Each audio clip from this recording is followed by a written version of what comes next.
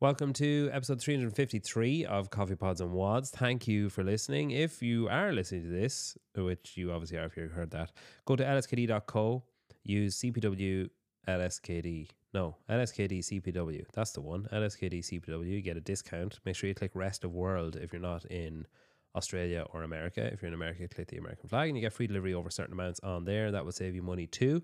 If you want to up your training, you should go to Sentinel. If you search Sentinel on Instagram, or you can go to fitter.training.sentinel and you can sign up for a free trial and see what all the fuss is about. If you want to improve your recovery, you should go to whoop.com. Join.whoop.com. That's it. Join.whoop.com/CPW. You get a discount and I get a little kickback as well, which means I can afford things like, food and stuff. You can go to D8 Fitness if you're in Ireland and you want to improve your offerings of your fitness facility or your home gym, or if you want to fine-tune the offerings of your fitness facility or your home gym because they service machinery and stuff as well, go to d8fitness.com. Frog grips are insanely good. Don't need chalk. Grip up on the bar. They won't improve your gymnastics, but they'll give you the opportunity to show how proficient you are at them, which is great. Beyond the Whiteboard have come on board as well. They are doing their all-in-one package. So if you go to btwb.com, you can find out more information. You can just use it as a workout tracker, but you can also use it for your whole gym if you're a gym owner, and you can migrate all of your clients to have this white gloving thing. It's really cool. So go to btwb.com. Go WOD, free trial as always. Download the app, set up your free trial, move around a little bit, do a little test, see, hey, your shoulders aren't great. They'll give you some work on your shoulders to do, or wherever your weakness is, and they improve things. It's remarkable. And Built for Athletes. You can go to builtforathletes.com and use the code CPW15 for a discount on the best bags in the business. Tola Morakinyo is our guest today. Enjoy it. Oh, yeah, I can hear you. I think it's coming through your laptop, not your headphones. It is. I'm trying to figure out how to connect them. Give me 2 seconds. No problem. I'll just keep talking while you're doing that. So yeah, then afterwards I said to the kids that I said, I'm doing it every day for the year, and one of them almost started crying because he thought it would be them also doing it for the every day for the year. I said, no, we're not doing it every day in school, but the plan is to do it maybe once a week with them and see if they like doing it. Okay, those headphones are not working. I'm going to try these ones. That's okay. You take your time. And if these don't work, well, we're just going to have to go no headphones, which is no good. Yeah, it's not probably not as bad as you think it is either. Okay. Then I won't stress about it. Yeah. Have we got parents' complaints? No, but that was only today. I'm actually expecting, Tola, I'm doing 100 burpees a day for the year. Oof. And I did it with the kids in my class. I'm a teacher. And I did it with the kids in my class today. I did sets of 10 over the course of the whole day, just to spread it out. Because I'm not a sadist. And I was just saying that one or two of them, I said I'm doing this every day for the year. And one of them was like, no. And I was like, no, you're not doing it. I'm doing it every day. I was like, I might do it with you maybe once a week. And they seemed okay with it. Some of them I just let them do sets of 5 instead of sets of 10. But Vindicate asked, have I gotten any parent complaints? I don't think I will. I think what might happen is, what I hope happens is 1 or 2, and I can pick out, just even from that picture I showed, I could pick out 2 or 3 of the kids that will do it. 1 or 2 of the kids that come in tomorrow and say, I did more burpees last night when I was home. That's my aim. Is that or maybe tomorrow I'll see them doing them on yard or something when they're outside. Yard probably makes it sound like it's prison, but that's just what we call. That's what we call recess. Yeah. Okay. Is yard. How are you? I'm good. I'm curious, how many days in are you for your 100 burpees a day? What date is it? The 25th. So 25 days in. How are you doing? Yeah, good. The first, I'm doing it. I don't know if you know J.R. Howell. He's a coach. He owns CrossFit Crash and Crash Crucible and Crescendo and those things. He's doing it as well. He asked me, did I want to do it? And I said, okay. And I messaged him after a while, after about 4 or 5 days. I was like, are you doing anything different, with your general moving around stuff? Are you activating different things before? Are you just going doing burpees, or are you like, oh, I need to take care of my shoulders in a different way or something? Mm. I think I actually called it your scap bits. So like the bits around your scapula. I was like, there's a lot of like this going on. Should I be doing something? And he was kind of laughing at it, and he was like, yeah, I mean, you're basically doing 100 push-ups every day, going from like doing them intermittently across the week or whatever, whenever they pop up. So he's like, maybe add in some extra pulling bits, like to balance stuff out. But I actually find, so the thing that I found the hardest at the start was the number 100. So like stepping up and being like, right, I have to do 100. It just seems like so fucking much. But then once you do like 5, you're like, oh, sure, I'm halfway through 10. And then once I get 10 done, that's a fifth of halfway. Like I'm almost at 50. And then once I have 50 done, I'm halfway. And you can just kind of chip away at it. But when you see the number 100, it's Yeah, like, for fuck, sure. it's going to take like 2 hours. Yeah, for sure. I feel like you should every 2 weeks on one of your days just do 100 straight, and then you'll have like you can see the progress of across the year. Of Yeah, do you I know did. how long like 100 would take you straight? I think. Oh, I'm gonna hate myself for saying this. I'll do that tomorrow, Tola, and I'll let you know how long it takes.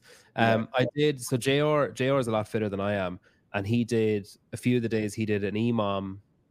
I think he did an 8-minute EMOM of 12, and then did 16 in his last minute or something to make it 100.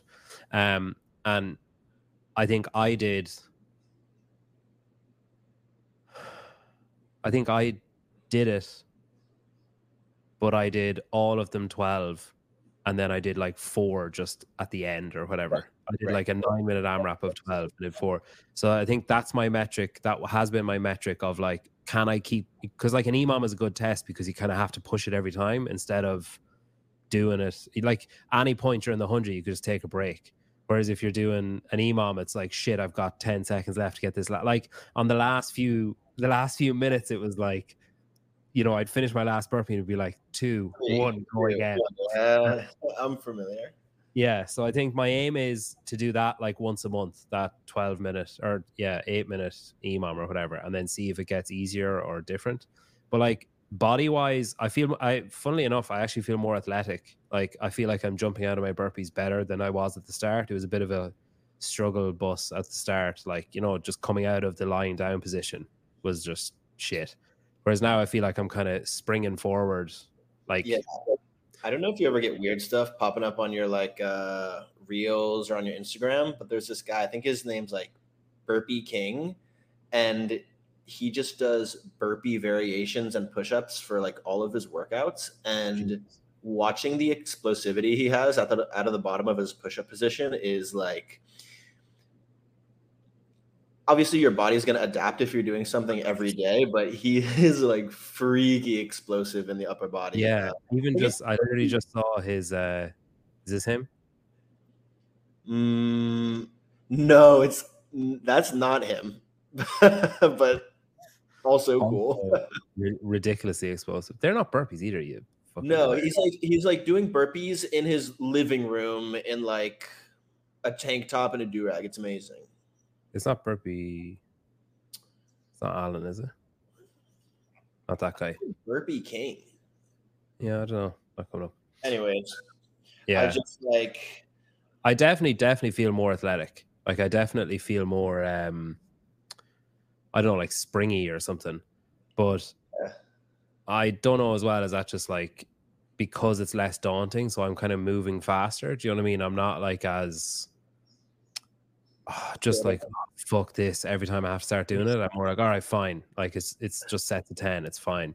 But I'd always be like that with workouts. If I'm doing like a 5K run, after I'm 500 meters in, I'm like, all right, I'm halfway to 1/5 of the way there, and then I can start. Or if I'm on the rower, I'm like, all right, I've got like however many meters until I'm a quarter of the way to halfway, and I just like, it's maths, really shit, pathetic maths. But that's all I do. So then I'm the same with the burpees, where I'm like, all right, it's only 10 sets of 10. It's only 100 sets of 1. It's fine. Honestly, I do the same thing, especially when I'm running. If I'm on a treadmill or the real Burpee King, I think that might be it. Okay. Give that a look. If I'm on the treadmill, I'll like count down like with my breaths. Oh Um, yeah.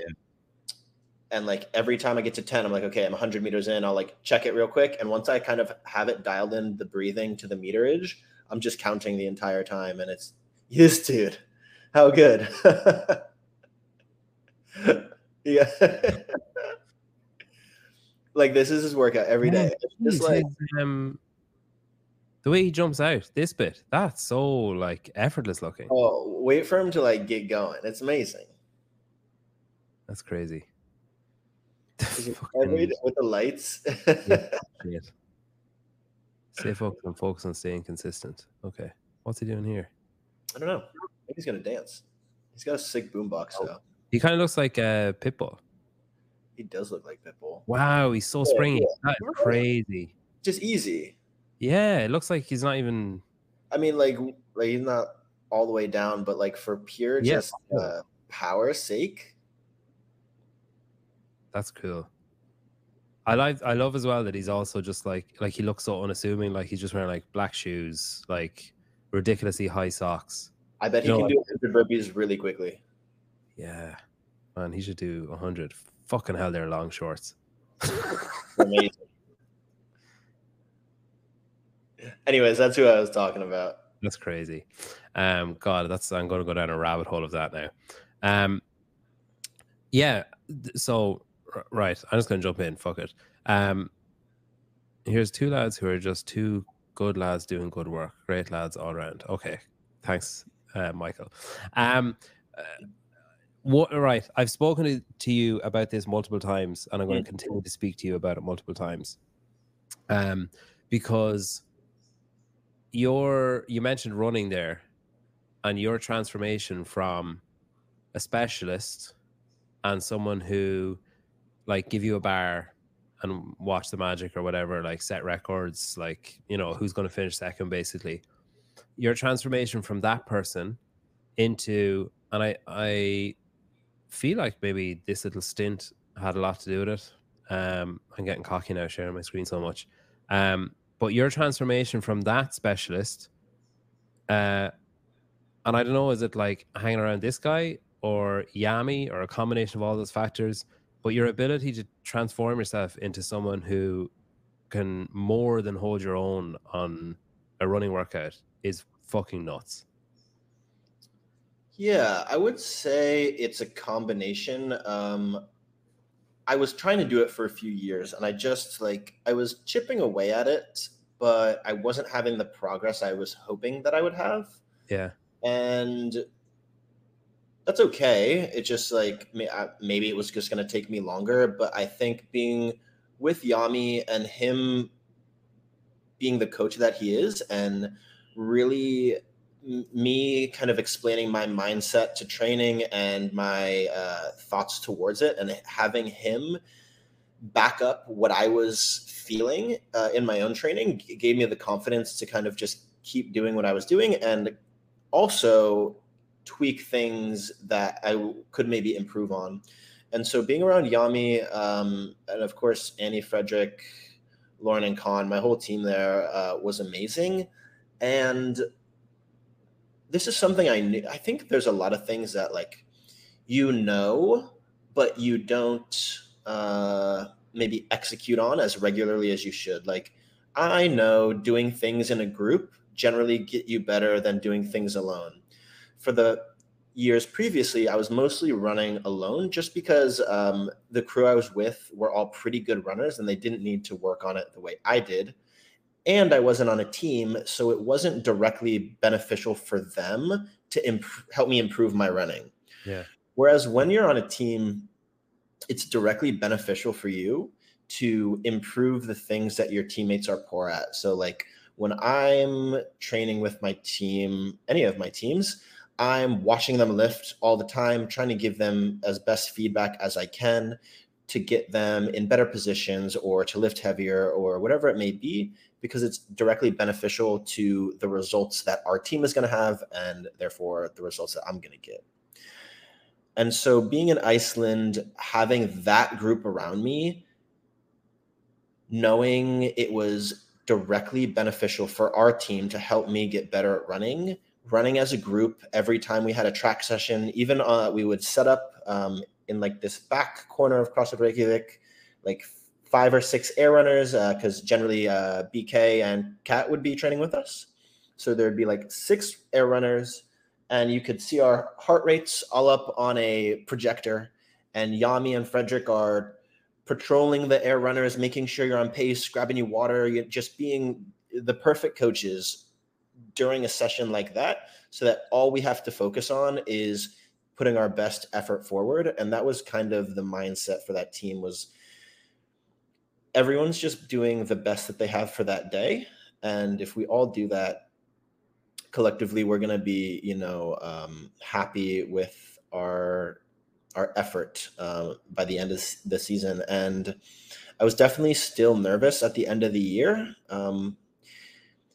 because you feel yourself getting better and you can see the results, but you haven't had like the test yet. And Con and BK are both really great runners in the individual world. And so I knew I was still lagging behind them, but I was keeping up pretty well with Annie and Lauren, and like they're also pretty good runners like in their realm. So I was kind of somewhere in between, but we hadn't had that test yet to be like, okay, maybe. So we didn't really know. We were hopeful for like a top 10, I think, that year in the running event. That's kind of what we had planned for. Top 5 would be really great. The top 10 would be kind of what we were prepared to handle. Yeah. And so it ended up that what got programmed fit what we were training for pretty well. I'm definitely a better like mile runner than I am a 3-mile runner, or at least I was at that point. And so I was pretty confident in that, and we ended up taking 3rd. And that was my first time taking outside of a bottom 5 in a run event ever in CrossFit. So that was like a really special moment for me. But even like, I remember seeing pictures of like, having not known a lot of what was going into your preparation stuff, you see a workout like that coming up, and my assumption was, and you can forgive me for this if you want, my assumption was like, all right, it's going to be, if there's a rope, it's going to be Can holding the rope and pulling like Tola along, and like just trying to get him to keep up and just trying to like push him as much as he can. But any photos I saw of the run was like you were in front or you were in second. Like it's not like you were like slogging behind, like just like, wait, guys, like really struggling with it. And I think that was what was most impressive, was that like you were more than holding your own in it. It wasn't a case of like, oh, Tola got through that one, like, well done. It was like you were pushing the pace, you were keeping up with everyone, and like as a group we're moving forward rather than lagging behind. Yeah, so again, I was really happy with how I executed that workout. However, a lot of teams went, so it was a mile all 4, then any 2 teammates run another mile directly after, while 2 rest, and then the other 2 finish it out. Yeah. Most teams had to go male for the second portion, and Lauren was a good enough runner, is a good enough runner for her to go ahead and take that second mile. So I think that allowed me to be in the best position I could have been in that workout, and I wanted to take advantage of it. And I think a big part of the running is not, if you're scared of what the workout is, you're not racing. Yeah. And I'm not scared of running a mile. I'm more scared of like a 5K. And so me having an event where I know that if I just execute to my ability, like I've run a few sub 6-minute miles, like I'm pretty confident I can go do one pretty much any day.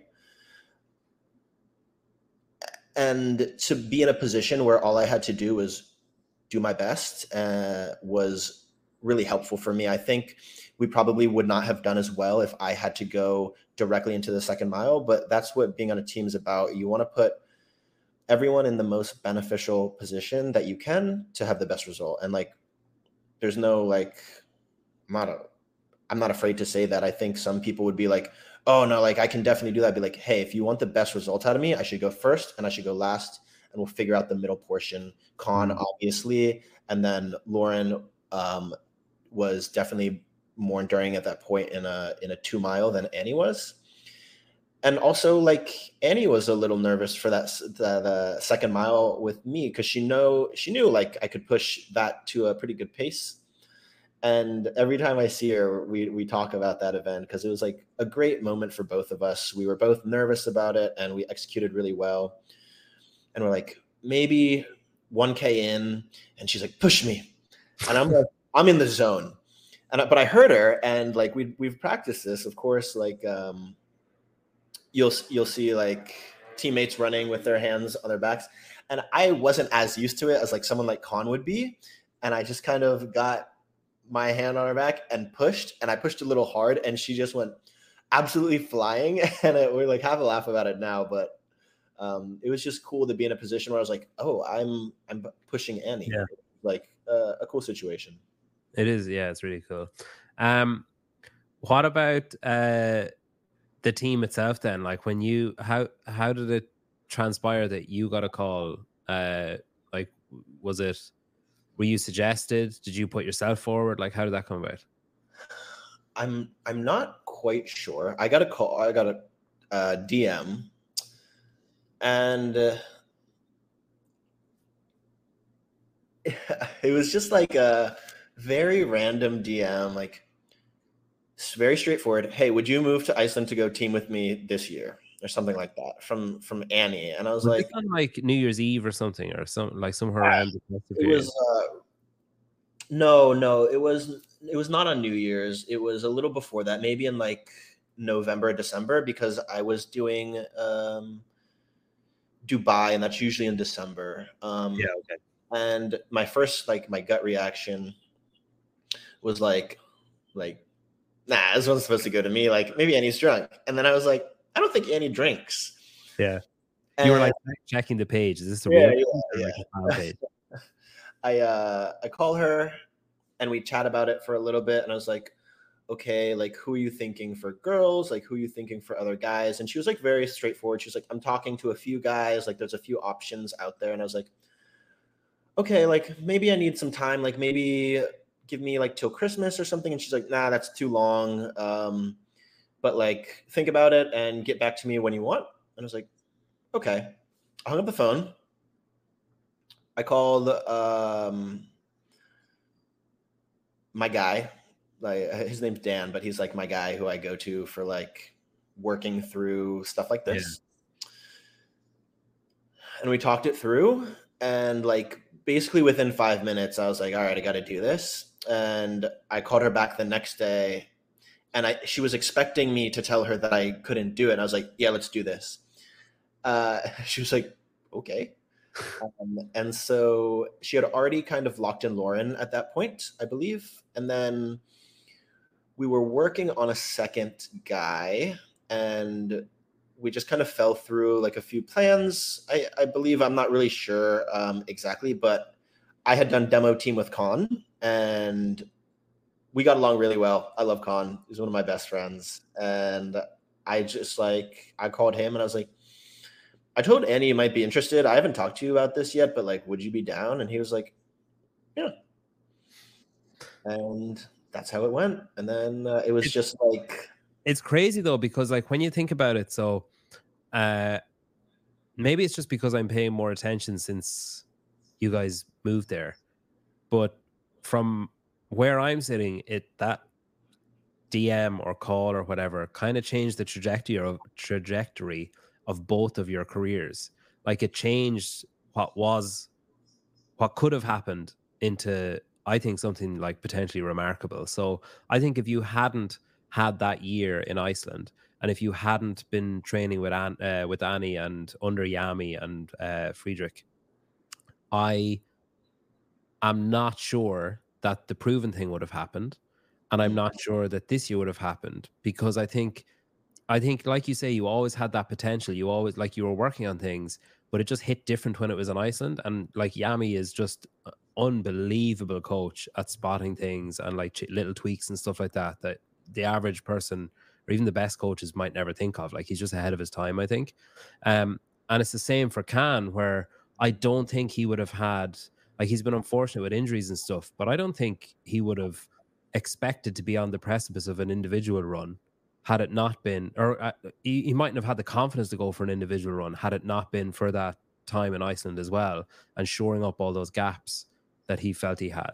Like it's remarkable how one small decision, or like one, like for Annie to just say like, what about Tola, and send you a message, has, in my view, completely changed things. And then the fact that you did it and thought of Can has completely, so like her DMing you just changed both of your careers, I think. Yeah, for sure. Annie has that kind of power. She is one of the greatest of all time. I mean, it's undeniable. And so I knew, like, whether or not the team ended up working out, like, you never know until you know. Yeah.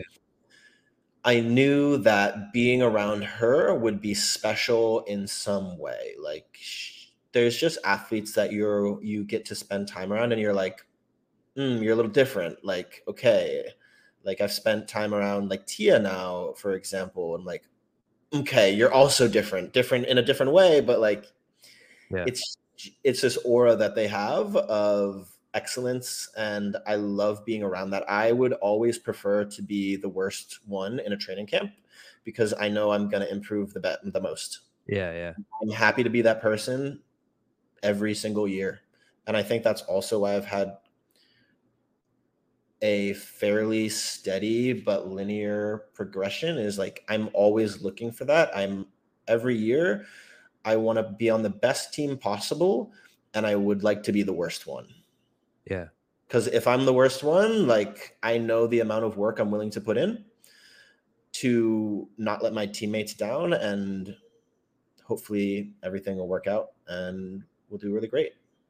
It's cool as well. Like you're, something else that you said in Miami, uh, your awareness, or like your self awareness, to say, all right, I'm not, just not there yet for going as an individual. So like, what are my options? Because a lot of people, I think, tend to run themselves into the ground, being like, I need to go again, I need to go again, I need to go again. And it's just this cycle of like disappointment, hope, like banjacks in your body, disappointment, hope. But it's just, you're just stuck in this cycle.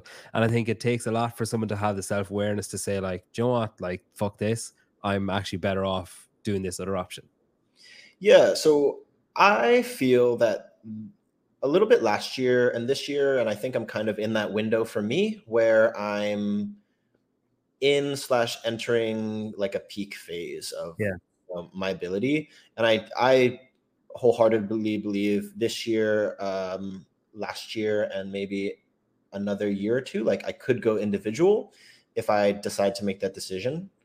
Um, like I feel ready. And all the other times I've tried, I thought it was possible if everything lined up well, if the programming lined up, if I had the right competition, et cetera, et cetera. But I didn't feel like I was completely prepared. Like it's just like when you take a test in school, you know if you studied enough or not. It's either there or it's not. Sometimes you might get lucky, but if you prepare the right way, you get a good grade. Like that's kind of how I feel about training as well. I feel very prepared now. Like even so we've had what at games, and then we did Australia and Miami. I think we had like a 5K ish run at all of them, and I'm not excited when I see one, but at this point I feel prepared for it, which is you're able to compete a different way when you're prepared for the tests, like Yeah. are. Um, and so I feel like that's also a factor in being able to place higher, and especially like this last one where it's only guys, like you're only competing against, I mean, the Wadapalooza teams were awesome, like so many great guys and so many phenomenal individuals. And that's the only time where, you know, we get to compete against each other. Like obviously it's a competition, but it's also we get to spend time with each other and enjoy it and chat about training and chat about life. And to have a 5K in there and place pretty well. I think we got fifth or something Mm. against the best, all of the best guys in the world. Like they're all there. And that was the first time where I felt like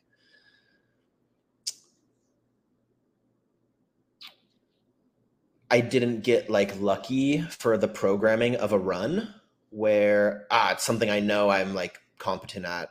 I was just like, we'll see how we do. I feel like I'm prepared enough to hit this, to the best of my ability. Hopefully we get a good result. And if we don't, like, it'll be because of me, because Chandler and Noah are both really good runners. And then I can talk to my coach and be like, okay, how far off were we? Like, were we minutes off? Were we like a few seconds? And I would say we were a little off still, but like maybe we were like 15 seconds out of third place in that event. And like, Yeah. I'm okay with that for where we are in the season right now. Yeah. Who is your coach now? Joachim. He is the Krieger training coach out of North. I think he is actually Swedish, but he coaches all the Norwegians. Worked with Kristen Holta. And Is he her partner or no? No, I don't believe so. Okay. I don't want to start any rumors. No. I've obviously have the wrong guy. I don't believe so. Business partner. Okay. And then so you've been with you were with Invictus for like a long time initially, right? Yeah, so I've been with like every group possible, which is, I think it's cool. I think maybe I don't like talk about it much, but I have a really, I think, great relationship with like pretty much every training group that I've been a part of. My first one was actually Misfit. It's like Misfit Athletics. Those guys are great. I did like got to meet some really cool athletes. I met like Alec there and Cody, and then like a few years later, we ended up being teammates and like living in Boston together and getting to train out of. We trained out of Invictus Boston. I lived there for 5 years, and that was like where my competitive like CrossFit career kind of kick started, I would say. Originally Reebok CrossFit Back Bay, but then we transitioned to partner with Invictus. And so Invictus, and then to Underdogs for a little bit. And the reason that happened is because I knew Justin. Oh, you did that AF3 with him, was it?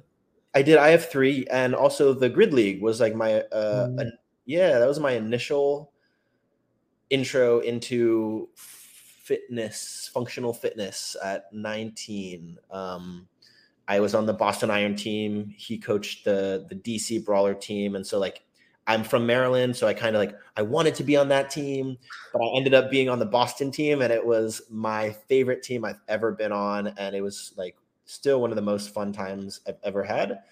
And that's why I moved to Boston, because those guys, I knew they had my back, and I coached for them for 5 years. I coached CrossFit and weightlifting, and just kind of started to get all the tools that I was going to need to be able to do this in a serious way. When you started doing grid, was like, were you attracted to that because you did gymnastics like when you were a kid, like when you were younger than I had that? no idea what it was. I was like, I had just dropped out of college. I was 19. Like, I think it was like winter semester or something. So I was like maybe just in the new year, like 2016. And I had just got my L1, and I like just started coaching. And one of our members was like, "Hey, have you heard of this thing? It's called like Grid League." Basically he was like, "You're not that fit, but I think you'd be good at this because like you're strong and you're good at gymnastics." And I did like, yeah, backhanded. this is like totally true, totally fair. But I did like some of the tests, and like they invited, like, you do like we did a pro day, and then if you do well there, you like go to the combine. And I did okay at both, and like wasn't really sure, and then ended up like getting pulled for the Boston Iron team as like a reserve athlete, but like still on the team. And then one of our guys got injured, and I figured out how to do butterfly muscle ups, and then I was a starter, and it was cool. Is that it? Was that like, maybe it's different because you were a reserve? Was that like lucrative? Was it like pay? Maybe not lucrative, but was it like better rewarded financially than say being a CrossFit athlete is? Not for me. I think they blew their load really early. but like as a 19-year-old being paid to like do anything was pretty Yeah. cool, especially when it's working out and like, oh, like someone's paying for me to like fly to California. How cool. So like to be making any kind of money just Yeah. as a, Everything's bonus. yeah, as like a freshie was really special. And also it kind of laid the blueprint for how I've always thought teams should be run and talent should be scouted, and how to make the best teams possible for what you have. And we weren't always able to do it because we just didn't have the resources.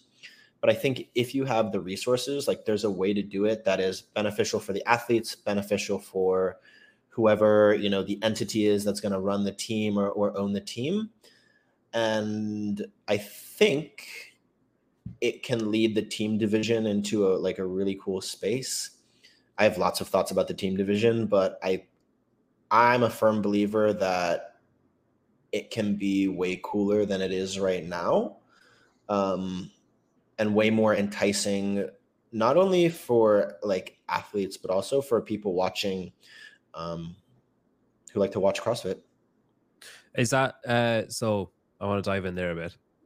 So the enticing, are you talking about programming? Are you talking about like making it more viewer friendly? Because who was it? I was talking to Joshua Shama, and he said at no point would his mum be able to just turn on games workout and know what was happening. And he was like, that's one of the stumbling blocks, that you can't just like flick it on and be like, look at the screen and say, okay, I get it. I know who's winning and what's happening.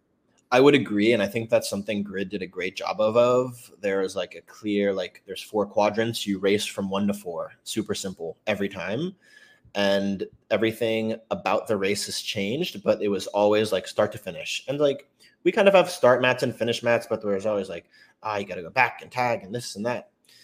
And the programming is a little bit of it, which like, of course you want the test to be like well-rounded. So it's hard to have a well-rounded test with all of the events being viewer friendly. Like that's definitely a hard thing to do. People are not going to like this, but in my opinion, 40 teams is too many at this point with where the sport's at. If you look at the individuals, you have 40, and you have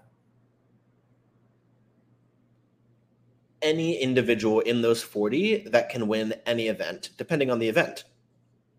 Whereas in the team division, I believe like last year, the top 3 teams won or got second in every event. So like there was just not a whole lot of there's not a whole lot of wiggle room, which is frustrating when you do really well and maybe have one that's not great. Obviously, Yeah, maybe. or like you need favors from other teams, but there's just nobody of the caliber to come between you and someone else or whatever. And I think we're getting there. I think there's going to be like 8 really good teams this year that I've heard about, and I'm excited to compete against. I think it makes it more fun as a competitor as well, because there's like something can always happen. Like, and I think that's how it should be. Like, you should know that every event matters. Like, there's not like, oh, we're just going to walk away with this one, or like, we're not going to win, but we'll like easily take a top 3. Like, there's just no one that can compete. And so I think 40 teams is too many. I think something like 20 teams would be much better, because then you get the best talent from those 40 teams and you just put it into 20 teams. That makes the race a lot closer, in my opinion. So is it like, in order to make it, it needs to sort of move further away from the affiliate cup and closer towards the kind of super teams league, if you want to commercially make it viable, I guess? Yeah, I would say it would need to go that way. So I've competed on. The only ones who don't agree are teams 21 to 40. Like, we need more teams. And they did that. They went from a 6-person team to a 4-person team. Like, Yeah. I was on the last tier of 6-person teams, so I got to experience that a little bit, and that made it more viewer friendly and more competitive. And then there was a year, I think it was 2019, where they were doing the national champion thing still. So there was like hundreds of individuals, but the only way to qualify a team was to win a sanctional event. Yeah. And so there was a total of 13 teams at the games, and that year was wild. Like super teams everywhere. During the sanctionals, when people were trying to qualify, like Rogue had a team division that year, and like OC3 won Rogue, and then we got second. Mayhem got third. We had to like go to French Throwdown to compete against Mayhem again, different Mayhem team, but also a super team to like try to qualify for the games. And then like getting to the games, every single team was like, it was that situation where depending on the workout, any one of the 13 teams could win. And that felt really cool. It felt more professional in my opinion. Like, would you have the teams with the individuals still in this like revamped format? Would you have like, say, the same scenario? Like I envisage, I don't know, but I envisage what's going to happen this year in Texas, because there was like 2 dates released early on and they kind of overlapped. And I thought, okay, well, it's only teams and individuals that are going to be there. So I think they might do teams from, say, Tuesday to Thursday or Tuesday to Friday, and do individuals from like Thursday to Sunday. So like have a couple of days overlap, but the teams will have their own slot at the start. Individuals will have their own slot at the end. Kind of like the age groups and the individuals used to overlap in Madison or whatever. Do you think that's a good format, or would you rather have, all right, the team competition is going to be the first week in September or the first week in August, and the individual competition is going to be the last week in July, say? I'm impartial to whether we go at the same time as the individuals or not. I think at this point, there's a lot of team athletes who were individuals at one point, or a lot of individuals who are like, maybe I'm going to transition to team. And I think it's maybe better for the community to have everyone there at the same time. Mm-hmm. But I think it's way easier to, I mean, if you cut the teams in half, that's like, yeah, what's 4 times 20? 80? 80 even, yeah, it's less heats. It's less heats. Less heats. So you can have like 2 heats, and then maybe after 2 days of competition, you go top 10, and then you have 2 heats of 5, and then it's just like better coverage. You really know who's who, and there's not that kind of like, I don't like when you're watching the first heats at an event and they're getting like the announcers don't know who they are, like they're not maybe just like not doing very well. I like, if we're trying to professionalize the sport of CrossFit, we have to treat it professionally. You know what I mean? Yeah, I kind of like, I agree as well. I kind of think that like semifinals is the place for that. Semifinals is the place for teams to, you know, like, hey, shit, we made it. This is cool. Like let's see what kind of damage we can do or whatever. I don't think going to like flying to fucking America and competing, like, I just don't, you know, it's just, it kind of turns into also rans when you have teams where it's like, all right, let's try not finish last in this one. And it's like, no disrespect, still great that you made it there. But I just think that semifinals is kind of the cutoff for that. Hey, let's give it a bash and see what happens attitude, as opposed to going to, well, now Texas, and being like, oh, like, cool, we got free t-shirts, let's see what happens now. It's kind of, you know, as you say, if you want to professionalize the sport, you need to kind of have a cut-off line somewhere where there's a filter where people or teams that are just having a bit of fun maybe have a different opportunity to do that. Like, if they want to make money off it, why can't they do a community division at the games? For sure. And do like, all right, like, you know, you can enter, you can buy your ticket and enter and whatever, you know. Yeah. I just I would totally agree with the I think the time of like just trying to make the games to have fun is dwindling quickly. I think it's gone in the individual division, and I think it's leaving swiftly in the team division as well. Just there's too many people that are too good. Everyone is very fit. And if you're not doing all of the things, or you're just an absolute freak of an athlete, you're just going to be behind, I think. Off topic. Tola is the most handsome man in CrossFit, and Tola Yeah, is so especially fine. right now. I'm going to do my hair, but it's fine. There's another one somewhere else. Are you single, Tola? I am.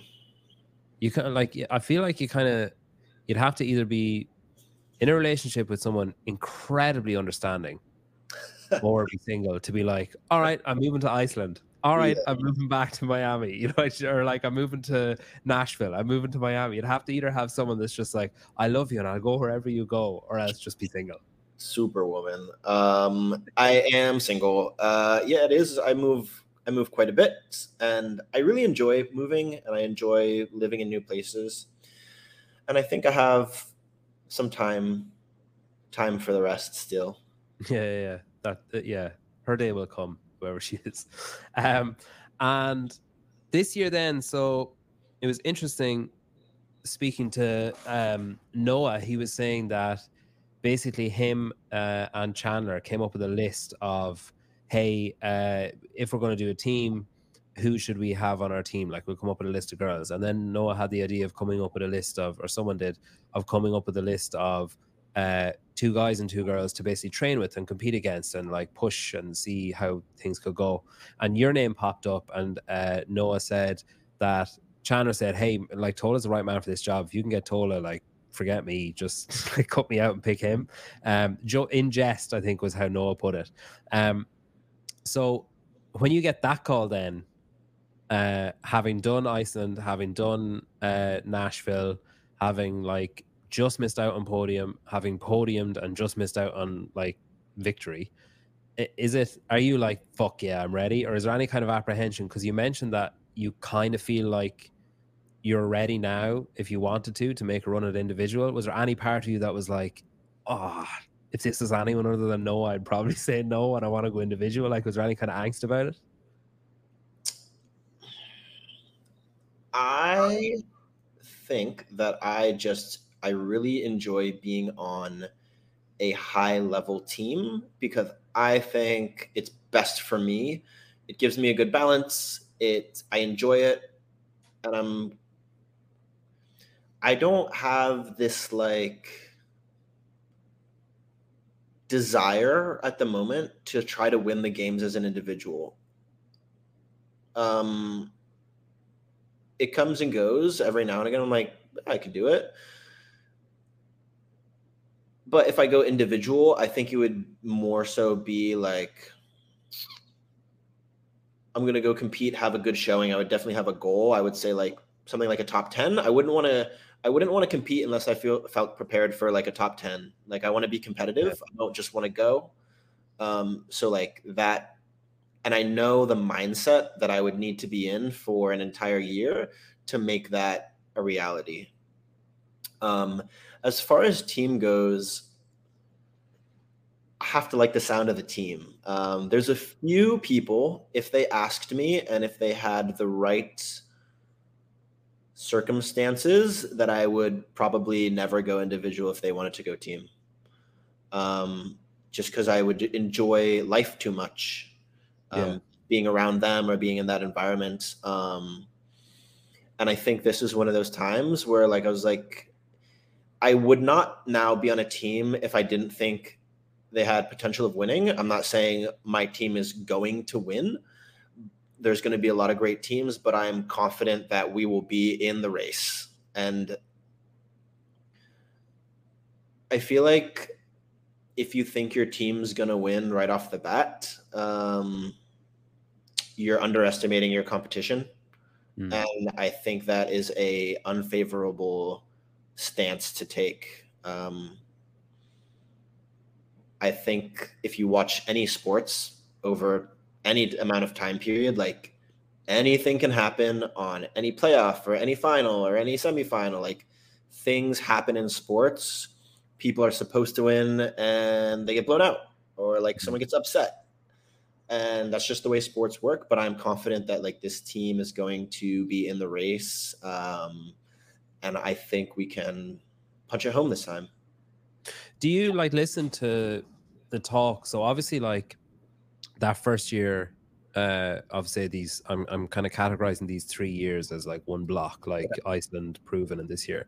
Um, that first year, it was like the whole narrative leading up to the games was Annie versus Rich. It was like Iceland versus Mayhem, and who's going to win, and who's going to come first, and who's going to come second.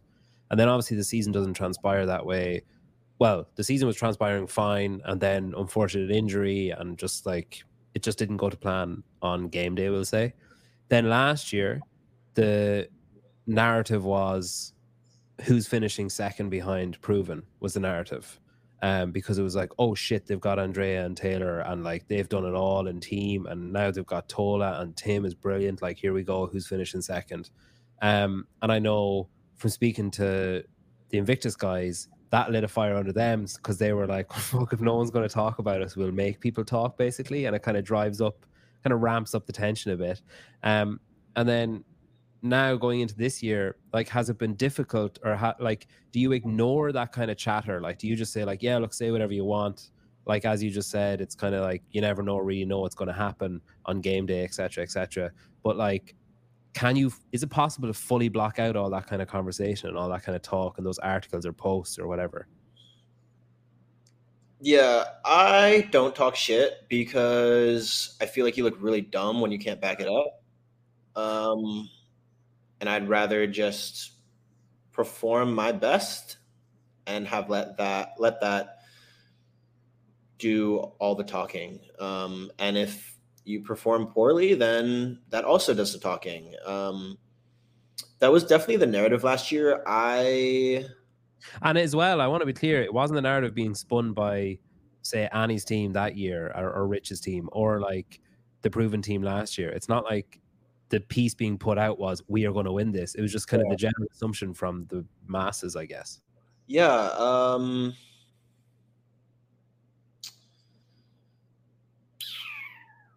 It's always tough. I feel like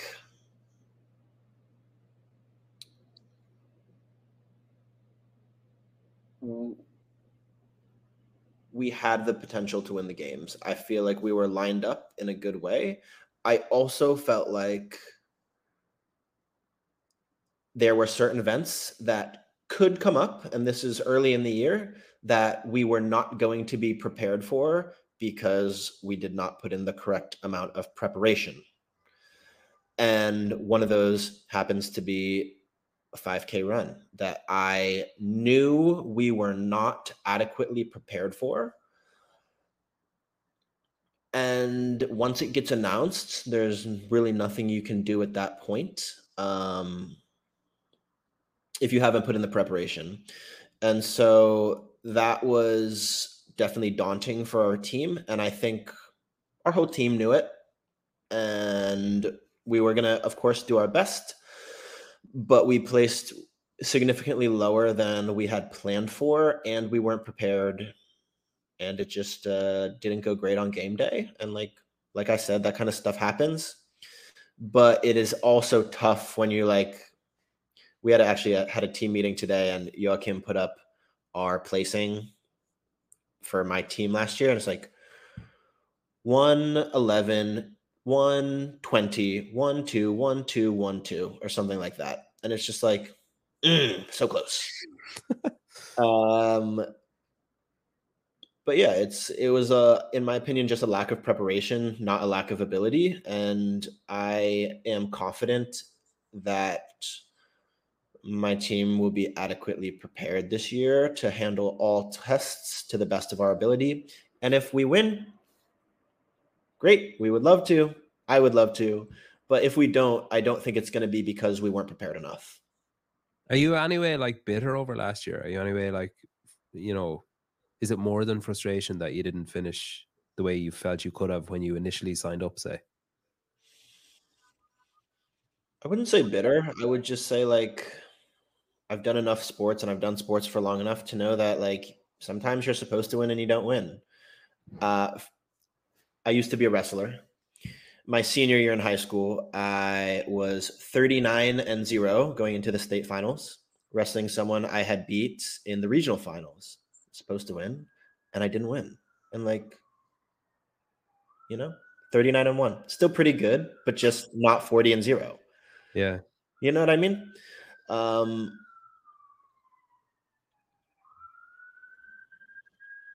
for example, last year, Invictus beat us. There's not like, oh, we should have won. Like, sorry, there's an ambulance going by.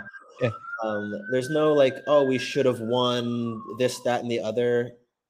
They beat us. We weren't prepared for an event, but I think we were just as talented of a team. I don't think like they just beat us. Yeah. They like there's no sometimes you just don't win. Yeah. Speaking of not winning, someone would obviously have to lose this. Colton Colton wants to know if you want to wrestle. If we're talking about professionalizing the sport, a halftime show of you and Colton, preferably some baby oil involved. I mean, I'm just throwing it out there. There doesn't have to be, but just that's the way I'd want it. One of those inflatable little tubs and like jello or something. Like you'd be typed like come off the top rope Yeah. and you with like an elbow. I kind of feel like, have you ever watched those like I those like kind of, their team. those old kung fu movies where someone's like, there's always one guy who's like unpredictable and just moves around. It's like a rat, just moves around real fast and like gets in and out between people. I feel like that would be Oh, Colton's. I feel like he'd just be wildly unpredictable, that you kind of stand face to face with him. He's unemotive, doesn't move, no facial expression, nothing. And then he just like jumps at you like a fucking lizard or something. I just think, yeah, I can't, I wouldn't be able to, pardon the pun, but I wouldn't be able to pin down his wrestling style. If you pay me to do it, I just think, yeah, I got you pinned down. um, yeah, that'd be something I'd like to see. There doesn't have to be Jello or baby oil, I don't mind. With just even the sound of that one, because I know Lena arrived like yesterday or the day before yesterday, whatever. And I think Matilda has been there since Whatappalooza, more or less. Is that right?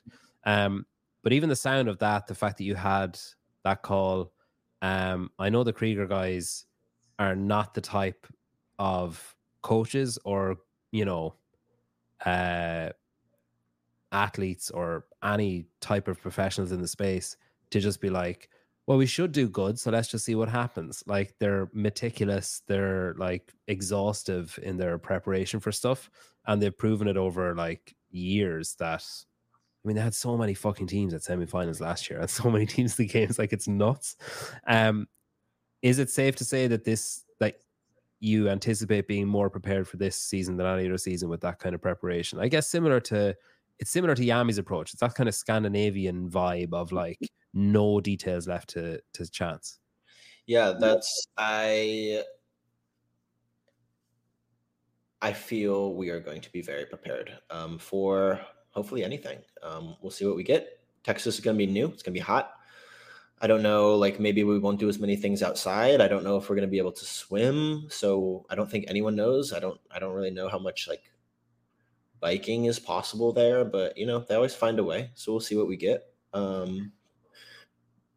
But I'm all of the concerns of what we need to work on, like we all know what it is for every person already, and there's no like we're just not going to do that well at that event if it comes up. Like there's none of that. There's like, how do we maximize that starting now? Like we have 7 months. Like that is plenty of time to make a massive improvement in one area. There's also like one of my favorite things about being on a team is like it really matters that you work on your weaknesses. Like as an individual, you can get by for a long time, like just getting by with stuff you're not great at. But if you want to be on like a high level team, like you really have to focus on your weaknesses. You have to do the things you don't really want to do. And I think it's would be really beneficial for a lot of individuals to take a year of team. I think they would have huge improvement if they decided to go back to individual, just like a full year of being like still training super hard, but you don't have to be peak at everything. You just have to really work on that one thing that's holding you back, because you obviously already have all the other tools to be able to put all of that together. I think I think it would be great for a lot of individuals, especially like there's a lot of really talented young guns coming up. And I always tell them, I'm like, hey, like, I think you're really talented. Like, I know you have like a thing going, but if you get the opportunity to be on a good team, like, I would definitely take it. Learning from like learning from someone like Annie and Yami, T and Shane, like it's just invaluable in my opinion. And I would rather have that than have taken that year, maybe qualified for the games, like hard maybe, and like then been like 30th place. Like that just doesn't sound as fun as the year I had in Iceland. You know what I mean? Mm. Um, I think I asked you on this show like, or maybe about 2 years ago, and then again about like 8 months ago or 9 months ago, and you were like, "Yeah, I'll think about it." Like maybe like basically never seem to do these. Why are you? Is it like just you don't enjoy doing it? Like what's the reservation? I'm just not a big social media kind of guy. I do my best with it, but it's definitely like not a passion of mine. Yeah. Probably have like more cool sponsors if I were, but it's just like not my vibe. I'm happy to talk. Like I'm not like mean. I'm just That's not what I was insinuating, by the way. yeah, just kind of keep to myself. Yeah. It's interesting because obviously it's a chore, and I was kind of talking to someone about this earlier on as well, how there is this kind of um like there are certain people that being on a podcast is valuable to. Like I think you're adding value to me here rather than me adding value to you, for example. But there are other people that I could have on this show where I feel like I would be adding value to them as opposed to the opposite, because I could share their story with people or whatever. If there's someone who's like lesser known or whatever. Um, but then there is a point, I think you get to a certain point on like your trajectory or whatever, or on one's trajectory, where it becomes like it's almost like charity. It's like, well, I don't need to do this. I have like however many followers. I can speak to them anytime I want. Like I don't like I'm doing fine. It's not like I'm suddenly struggling and I need what you know what I mean? It's kind of there comes a point where it's like, "Oh, I actually don't need to do this," as opposed to, man, I need to get my face out there and I need to like spread around a bit.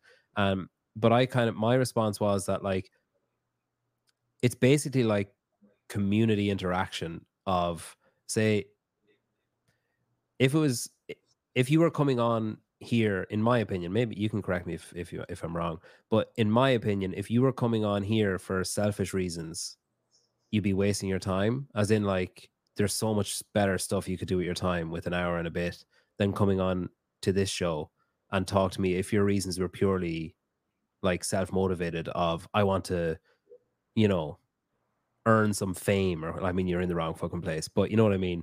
Yeah. Whereas, like, I think it's that sort of community feel of like, oh, I could reach more people and like share a story with more people. And maybe like you're talking about those young guys about advising them to do a team. You never know who's going to see this, or not just this, but any show that you do or whatever. So it is interesting how there's this kind of like, it just becomes a point where it's like, right, this isn't for me anymore. It's like I'm doing this for other people. I think Mm. that's why I was so keen to get you on, was because I've basically never heard I basically never heard you speak until I spoke to you at the games. And then I was like, "Oh, that's what Tola sounds like." And then I was like speaking to you in Miami. I was like, "This guy's fucking smart. Like he knows his shit." And I was like, "Right, mission on now to just get him on the show properly because he has a lot to say." So yeah, I'm not criticizing you for not doing them. I'm just curious as to it's just interesting that some people love doing them and some people just like, nah, not interested. Yeah, I think it definitely doesn't feel like charity, so to speak. Like I'm glad that you think it's valuable to have me on, and that makes me happy because I've now gotten a chance to talk to you, and like you seem like a nice dude, and like I enjoyed our conversation, and I'm a good actor, man. A real good actor. you posed questions to me in a way that I felt like I could give a thoughtful response, and I wouldn't want to be in a situation. I feel like there are some different shows that are more like trying to do a hit piece on someone or just talking shit, and I'm like, that's not really my vibe. Like I really enjoy our community and I want it to grow and I want the sport to become professional in the way that I know it can. And I think there's a lot of kind of opposing forces pulling it both ways. And I think that talking shit about the athletes or the community or people's performances is not the way to go about it. Um, Obviously, some people enjoy watching that kind of stuff. So, to each their own. But I've never been, like I said, I'm not a shit talker. Just like I want to win, but I would rather win with everyone else winning, just not as much as I'm winning. Yeah. Like, Uh, I an don't want I'm not like, altruistic "Oh, approach. I want them to lose." Like, I want them to have a bad day and, like, underperform. Like, no, I wanna beat you, and I wanna beat you fair and square, and I wanna feel good about it, and I want you to know that we were just better than you. Yeah. It's interesting though, like it is, as I say, each their own, but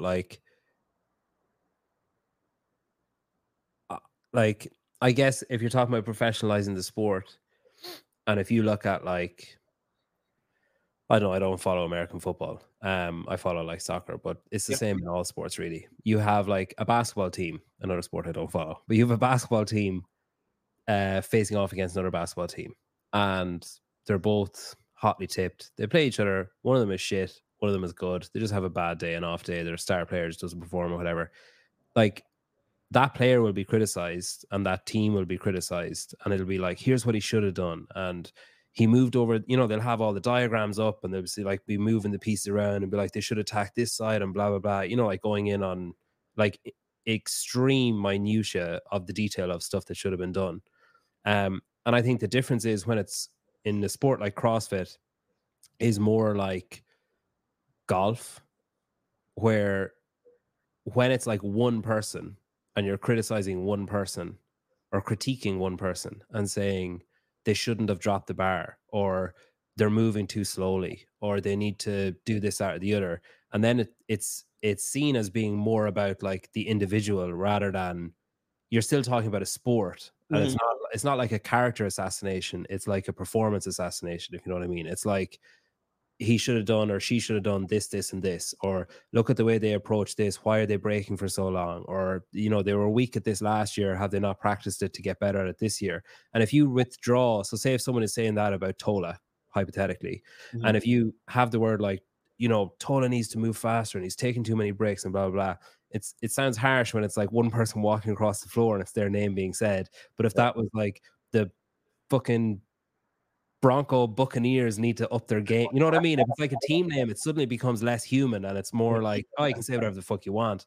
But when it's an individual, then that's when it sounds like an attack more so than like a criticism. Like I understand what you're saying, but I guess I view most of the uh sources that people might consider to be attacks, like Hitler's stuff or Savan's stuff or anything that people might perceive as that kind of thing.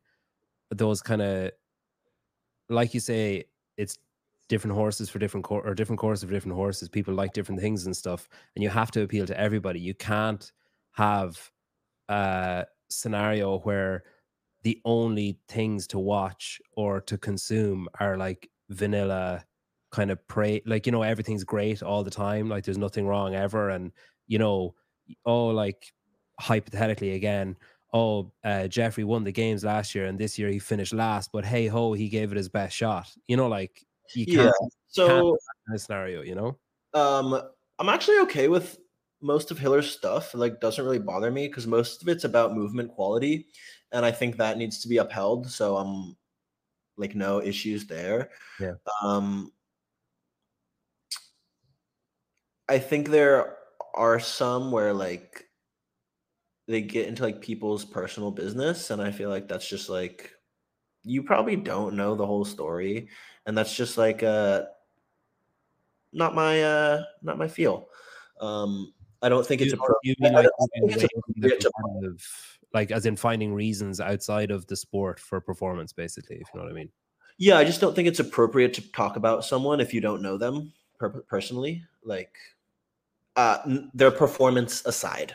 Yeah, I get you. Like, you Yeah, can talk about their performance, but their performance is different than them as a person. And then also, um, yeah, like you were saying with basketball, just kind of gave me an idea of like increasing the professionalism of the sport. Thinking back to like the team series, I think that was one of my most fun things to watch. Like watching the best athletes from or like all. the Europe versus that thing. Yeah, Yeah, and like looking at the competitiveness between, I think it was maybe 4 or 5 teams. And so like, okay, 40 is too many. What is the right amount? And like, because with those teams, it was super competitive and really exciting to watch, in my opinion. But they also did it in the span of like 2 hours. I don't know if that's possible to do with CrossFit at its current state, but I do know that like if you look at an individual, it's really hard for an individual athlete to put 4 good days together at the CrossFit Games. Like that's a feat. And you have to be able to do that to win, right? And now you're taking that, multiplying it by 4 on a high level team. You're looking for 4 different individuals to all have 4 really good days in a row. It's a different thing, but it's just as hard, in my opinion. And mm. so I don't know if shortening the competition like span is possible. Like, could we do as much volume but do it in 2 days? I think in the team division it is possible.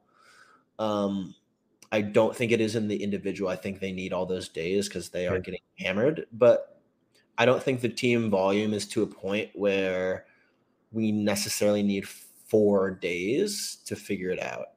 I guess as well, depending on the type of workouts. Like if you have work rest, or if you have, or if you're sending, like I always think it would be cool in one event to have like, maybe this is stupid, I don't know, but to have like a 4-part workout where it's like each of the disciplines or modalities or whatever. So you have like a weightlifting segment and you pick someone and you say, right, Tola, you're doing this.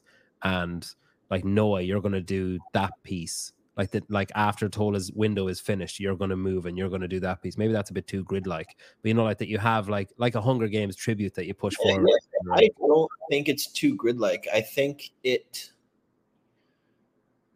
gives the athletes a chance to showcase their specialities, which is cool. Like, It I gives those, but as well as anything else, it gives those athletes content for a fucking year. Like it gives yeah, them I like don't all want to that. like.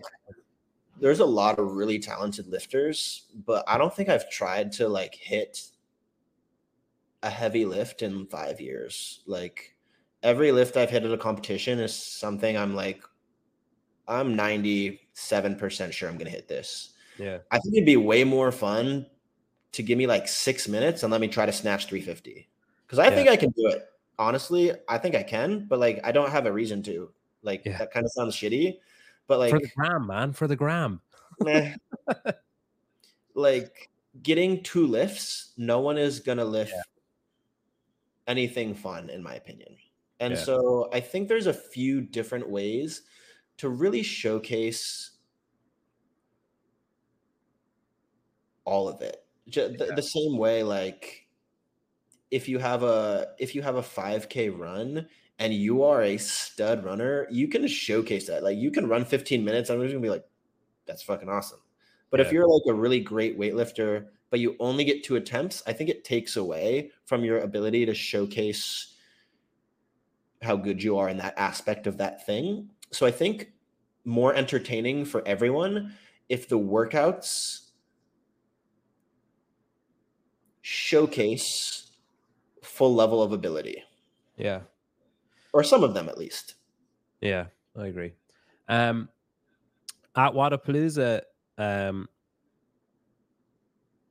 I don't know what your take on it was, but I know Chandler got a bit uh, frustrated, and I was getting frustrated at, and this isn't a dig at anyone, but the line of questioning of, "Hey Tola, what's it like being with Chandler and Noah, and what's it like? Like, it must be so great that it's Chandler and Noah, and that like that they that maybe I'm attributing tone to it, but I felt it was like, wasn't it so nice of them to bring you, like that they brought you for your big day out.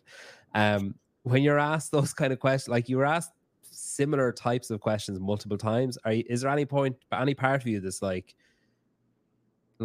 hey, fuck you, like like I've earned this. Honestly, I could be, but no, not really. Like as I said earlier, I'm happy to be the worst one on the team. Hmm. Yeah, I'm not sure that you were, but yeah, But that's not, like no shade to the other two. I'm happy for people to think that. Like it doesn't bother me. Like if we have a great performance, I'm not worried about it. Like I'm gonna do the best I can. Like people said the same thing when I was on a team with Annie. Like, oh, so nice of Annie to like bring along these three losers. These guys collected like chip packets, and they made Yeah. it. But I know that in our environment in Iceland, I gave something back to them. So Yeah. there's no like, you guys just like, you're not there, so you don't get to see it. Yeah. Um, no, it doesn't bother me. And like, if that's like that forever, that means I'm having really awesome teammates for the rest of my life. Like, Yeah. oh, so sad for me. Yeah, that's fair. It's a good way of looking at it. I think I never really thought I had an ego until I started talking to you about that, and then I realized, man, I could be going fucking nuts in my head if I was in his scenario. Like you're very chilled out. Um, are you expecting this? You mentioned when we spoke in Miami, you kind of mentioned that. I'm gonna butcher his name. What's your coach's name again? Joachim. Joachim. Okay, I definitely was not going to say that. I was going to go with a hard J. So you kind of mentioned that he and you have more. It seems like more of a kind of a collaborative approach of like, that it's a very two-way street of like, hey, I think this could really help the team, because you've kind of built up that. It's not like you were, uh, say, just on a team at underdogs for 4 years and then came here. It's like you've had the benefit of experience of being with Yami and being in Iceland and being in with Shane and Tia and the Proven Crew in Nashville, and now you're here. So you have the benefit. You've kind of, like, through work and through osmosis, you've just kind of absorbed all this other information from like two very different camps, I guess, as well, and you're bringing them to this another very different camp. Um, so is it fair to say that this would be a more collaborative approach than you've had in the past, where it's more like shared rather than, all right, you guys are going to do this, let me know how you get on, kind of thing? Yeah, so it's going to be new for all of us because Joachim is remote, so he's doing our programming and our coaching. But like, we're all adults. We've all been on teams. We've all trained for a long time. Like, we have to take a certain amount of responsibility. And if I'm seeing something that one of my teammates needs to work on, and I'm not telling them or telling the coach, like, hey, I think like we got to work on this thing because of these reasons. If they fail at that thing, it's as much on me as it is on them. And that's kind of how I've always felt about team. Like, if my teammate fails, like maybe they underperformed, but as their teammate, I underprepared them. Yeah. Like, if we all have that feeling that we're trying to make our teammates the most prepared that they can possibly be, we're in a really good spot. Yeah. Um, when does have you guys started? Like, has it kicked into gear yet? Are you still kind of, are you giving Lena like a couple of days to acclimatize? We have started. We did some team stuff yesterday. I think our big kickoff is like Monday, Yeah. but we've started. We are very sore. I am very sore. Yeah. I'd say of anyone, I feel the worst for Lena, because she's just off a flight. So I have more sympathy for her than anyone else. But yeah, it's a rude awakening for especially like Miami because she's coming from Norway, which Yeah, is like midwinter, and then she's going to like Miami's pretty fucking hot. it's Um, nice. yeah.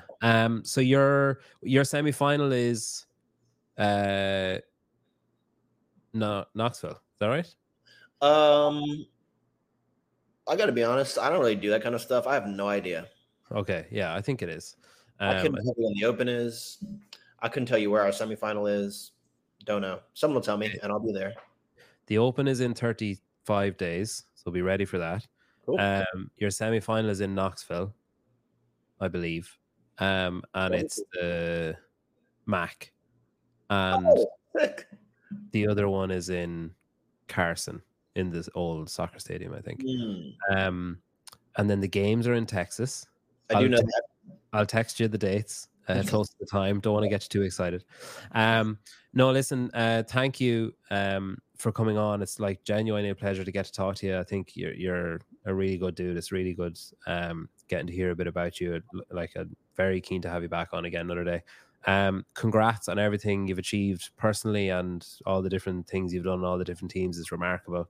And yeah, good luck with the team this year. It's like just some fucking decent teams names popping up, so it's going to be a pretty epic. There's going to be some fun teams. I think all of my teammates, except for Annie, are going to be on separate teams this year, and all very good teams. So I'm excited to see how we do. Yeah, it's going to be great. Yeah, I know Khan has mentioned being on a team with James. They've both said that publicly.